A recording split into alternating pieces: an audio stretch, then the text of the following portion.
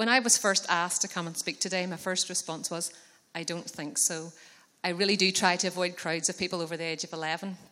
But over the last year, I've been really challenged by people's stories, whether it's at things like Reach events or in church or at life group or in school. Each one is a personal account of somebody's life that has been changed by encountering Jesus.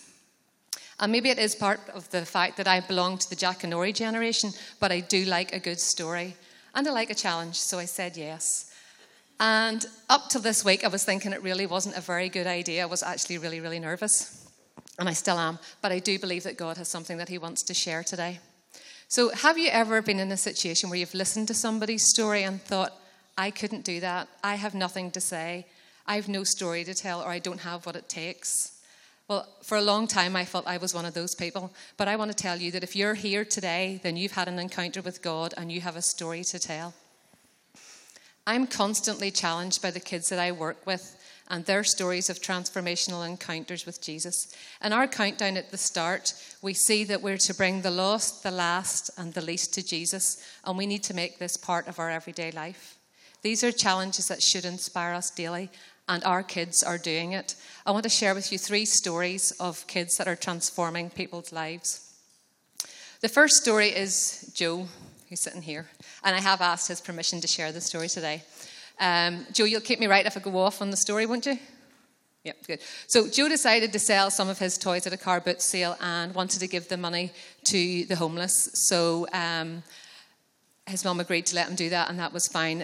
So on Sunday after church, he got somebody on the Rockets team to pray with him, and they headed into Belfast to find a person to give the money to. Now, it had to be just the right person. It couldn't be any homeless person.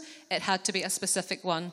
And when Joe finally found the right woman, he jumped out of the car and went and gave her the money, and they had a chat. And now she reluctantly took it, but she did take it. And that night when Joe went home, he didn't forget about her. The lady's name was Gillian. He wrote her a letter and drew her a picture. And in the letter, he invited her to church. So the story doesn't end there. Diane wasn't sure whether she'd be able to get the letter to Gillian or not, but she asked Jules, who makes a habit of speaking to homeless people on her way to work, and she'd never come across somebody called Gillian. But she was praying on the train on the way in. And who did she meet when she got off the train? But Gillian, and she gave her the letter. Gillian was just blown away and absolutely loved it and said yes, she'd love to come to church. So after some communication and backwards and forwards, Gillian actually came to church with Joe one Sunday. But being in Belfast, it made more sense to connect her with Belfast City Vineyard. She still sleeps with Joe's letter under her pillow. They're still in contact every now and then. And the last we heard, she was waiting for a place in rehab. So I'm sure Joe and Diane and Jules will be really pleased if people would remember to pray for her and to make sure that she gets that place in rehab. But her life was transformed by what Joe did. Joe believed that God would tell him who to go to, and he did it, and he listened, and a life was changed. The second story is a little different. Hope and Eva, who were P4 and P5 last year, came to me and asked if they could organise an event for their friends to come to. And I'm like, yep, go for it. You organise it. I'll just put it into place. So they did. They came with a full plan of what they wanted to do. So they wanted to make jewellery, and they wanted to do ice cupcakes and hair and makeup. So it was the whole girly thing. So we got it organised quite quickly.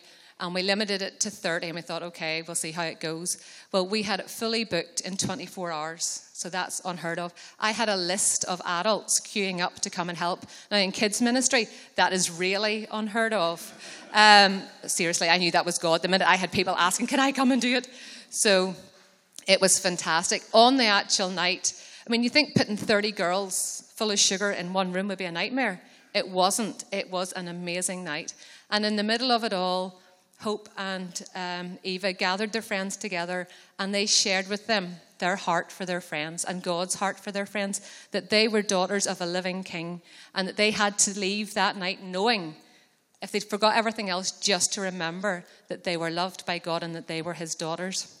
And it was absolutely amazing. And actually they stood at the door as each of the girls left and reminded them again, you are the daughter of a risen king. And it was just unbelievable. They acted on their compassion. Nobody told them they were too young. Nobody told them they had no story to tell. But they got out there and believing that with God on their side, they could do anything. They transformed not just the lives of 30 girls, but of all the adults who were in that room that night. The third story is a little girl called Georgia, who's P7 in one of the schools that I go to. On the way going to work one day, God told me to take an extra Bible to school with me. And I'm like, okay. He said, you're going to give it away. And I was like, how do you give away one Bible? It's a class of 20 people. He said, ask them who wants it. So I went around the class and said, who wants it? And I thought, oh no, there's going to be 19 disappointed people. And there were lots of reasons like, oh, my mum doesn't allow me to have a Bible, or we don't have a Bible in our house. And I got to Georgia, and Georgia goes, we have Bibles in our house. I have a Bible, but my mum's friend, I think, could use this Bible. She's having a really, really hard time, and she needs to know that God loves her. And I'm like, that's it. I knew instantly she was the one. So gave it to her. That was fine. Nothing else was said. And I came into school a couple of weeks later, and there was this uproar in the staff room. They're like, have you heard? Have you heard what happened? And I'm like, no. And they went, you have to find Georgia. So I went to Georgia. I says, right, Georgia, what happened? And she goes, well, I gave the Bible to the woman, and the woman just burst into tears. She couldn't believe that God would touch her life through a child.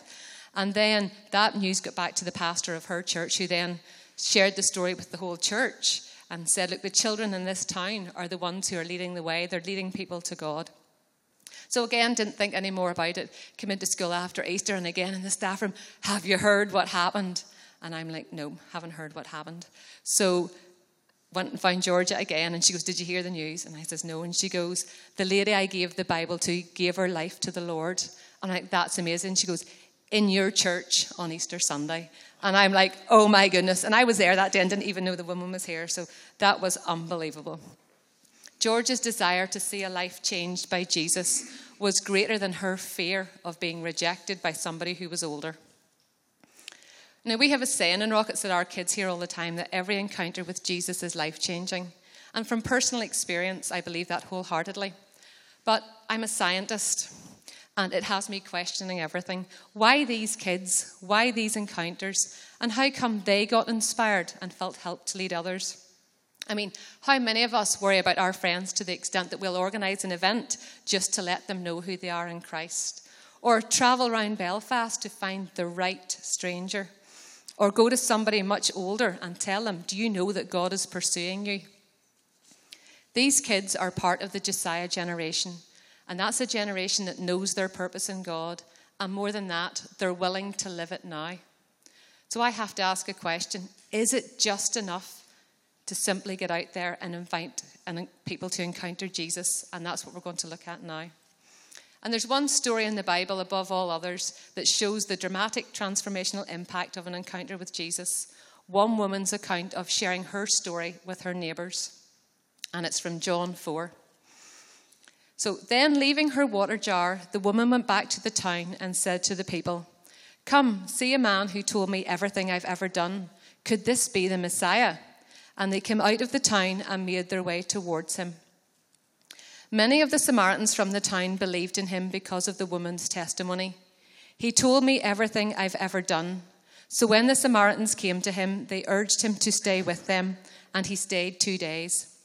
And because of his words, many more became believers. They said to the woman, we no longer believe just because of what you said. Now we have heard from ourselves, and we know that this man really is the Saviour.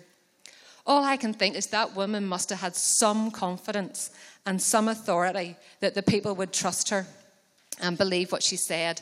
Her passion and enthusiasm must have been infectious. When you believe something so deeply that it radiates from inside you, people take notice. And they saw something in her that spoke of truth and life, that many of the people in that town became believers. But look at all she said.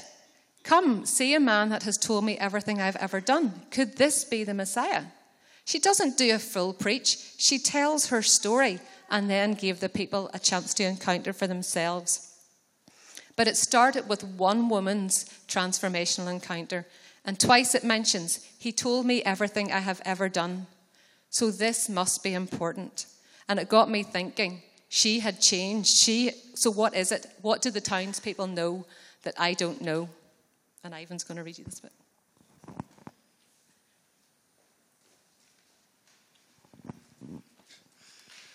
John 4, verses 4 to 9. The meeting. Now he had to go through Samaria. So he came to a town in Samaria called Sychar, near the plot of ground Jacob had given to his son Joseph. Jacob's well was there, and Jesus, tired as he was from the journey, sat down by the well. It was about noon. When a Samaritan woman came to draw water, Jesus said to her, "Will you give me a drink?" His disciples had gone into the town to buy food. The Samaritan woman said to him, "You are a Jew, and I am a Samaritan woman. How can you ask me for a drink?" For Jews do not associate with Samaritans.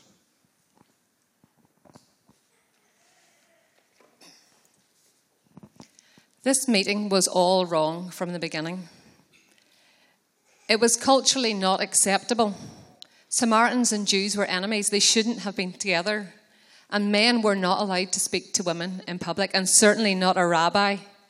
The time of the day, all decent people were indoors. She shouldn't have been out at that time. And the location, well, here she is, half a mile outside the town at a well, when there's actually a perfectly good well in the town. So why? Well, there's two key points of things that we can take from this that we need to think. It wasn't just by chance that Jesus met her there. He went there. He was waiting for her. He wasn't surprised to see her. And he spoke to her first. He sees her at a time when she's actually being made to feel invisible by everybody else. The second thing that Jesus did is he broke down the social and cultural barriers by speaking to her. He starts to build a relationship with her. But look in verse 9, how she points out reasons why he shouldn't be talking to her. And I wonder how many times when we have been in the presence of God, we have found reasons why we're either not good enough for that conversation, or we make excuses why we can't encounter God right then. But Jesus doesn't give up.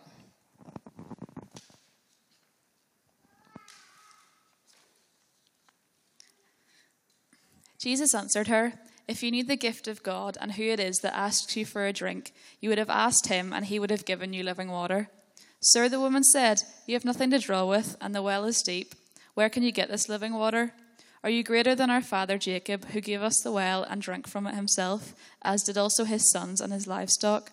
Jesus answered, "Everyone who drinks this water will be thirsty again, but whoever drinks the water I give them will never thirst. Indeed, the water I give them will become in them a spring of water welling up to eternal life." Do you notice how she takes him literally? She actually thinks he's offering her water. But she doesn't fully understand. So Jesus tries again and lets her know this is different water. This is some kind of special water. This one will give you eternal life. And, so what sort of living water is Jesus talking about? Well, that answer can be found in John 7:38 to 39. "Whoever believes in me, as Scripture has said, rivers of living water will flow from within them." And by this he meant the Spirit, whom those who believed in him were later to receive. And up to that time, the Spirit had not been given, since Jesus had not yet been glorified. Jesus is using water as a symbol for the Holy Spirit, and he gives the Holy Spirit to guide, encourage, and teach. Notice that Jesus is talking about springs or rivers of living water, and it depends on your translation. But they're to be flowing out of us. But we need to ask ourselves, what kind of living water do we have within us? Is it a bit of a spiritual dripping tap, a stream, or is it flowing as Jesus said it should be? And in verse 12, she starts to question if Jesus is an ordinary man, but she's still not getting it fully. Something is stopping her fully understanding. And the next few verses of the story shed light on exactly what it is that is stopping her seeing it.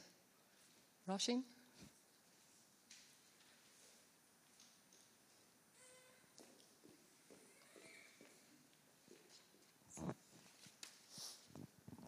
Verses 16 to 26.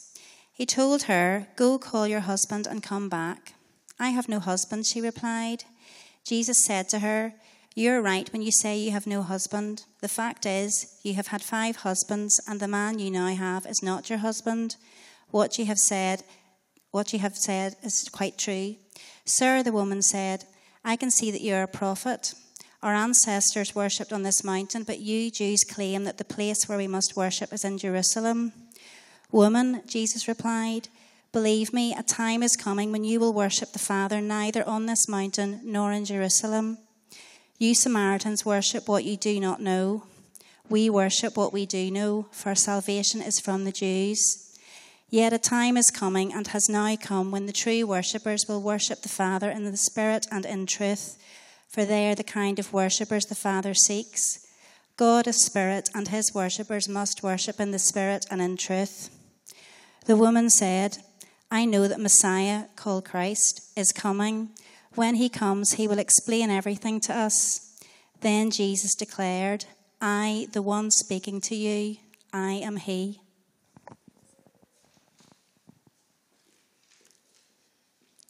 Isn't it amazing and just a little bit frightening that he knew her? He knew everything about her, why she was really out at that time of the day. He knew what shamed her and he named it, but he didn't want to humiliate her. Instead, he wanted to give her a chance to confess. And until she admits her situation, there's no way of releasing God to act and to forgive. But finally, she is accepted for who she is. And this is where our kids have an advantage. Our kids know that they are loved and accepted by Christ. They know that they are children of a living God. They're not hindered by shame or guilt. We're not born with shame. That's something that other people teach us or put on us, and it is getting in the way. This is part of my story. For years, I carried the weight of shame, and at times the impact that it had on my life was crippling. It prevented me from believing who God created me to be, and it prevented me from doing the things that God had called me to do. I felt I had nothing to offer and was always amazed if anybody would want to be my friend. I mean, if they knew what I was really like, why would they want to know?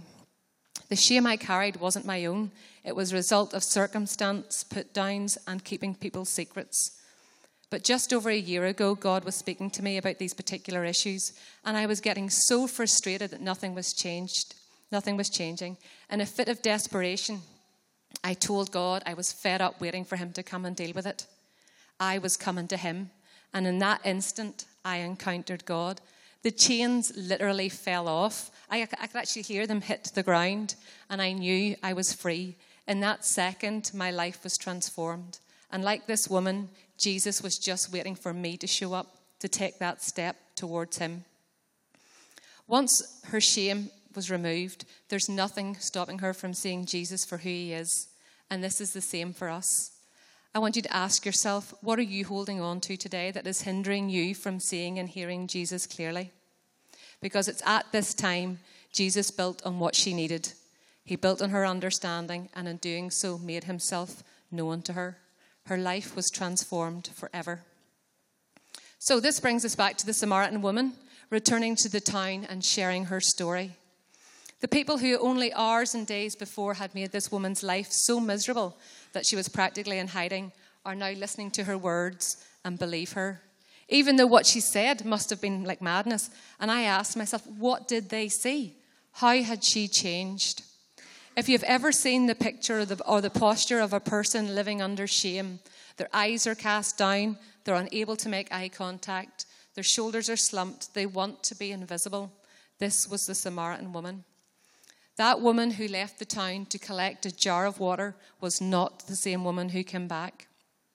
Her actions coming back into the town are not ones of someone who was ashamed but free. And what a difference one short encounter with Jesus made. She surrendered her guilt and shame to Jesus and no longer had to live under the weight of it, but had gained freedom. And that promise is still for us today, because in 1 John 1:19, if we confess our sins, he is faithful and just and will forgive our sins and cleanse us from all unrighteousness. I think sometimes we forget that Jesus came to take our shame too. We need to let it go because it hinders our relationship with God. I asked at the start, why these kids and why these encounters? And I believe that they demonstrated the key points from this particular transformational encounter without us ever having to teach them. And guided by the Holy Spirit, they did it Jesus' way. And these are the 4 main points that I think that we should be following in order to transform or lead people into transformational encounters. Go to where the people are at, or the people that Jesus has put in your heart. Develop a relationship with them and break down barriers. Build on what they already know about Jesus or on what they need. And like the Samaritan woman, share your story. And if you still don't think you've got a story to tell one of Jesus's, because he won't mind. and then invite them to encounter Jesus for themselves.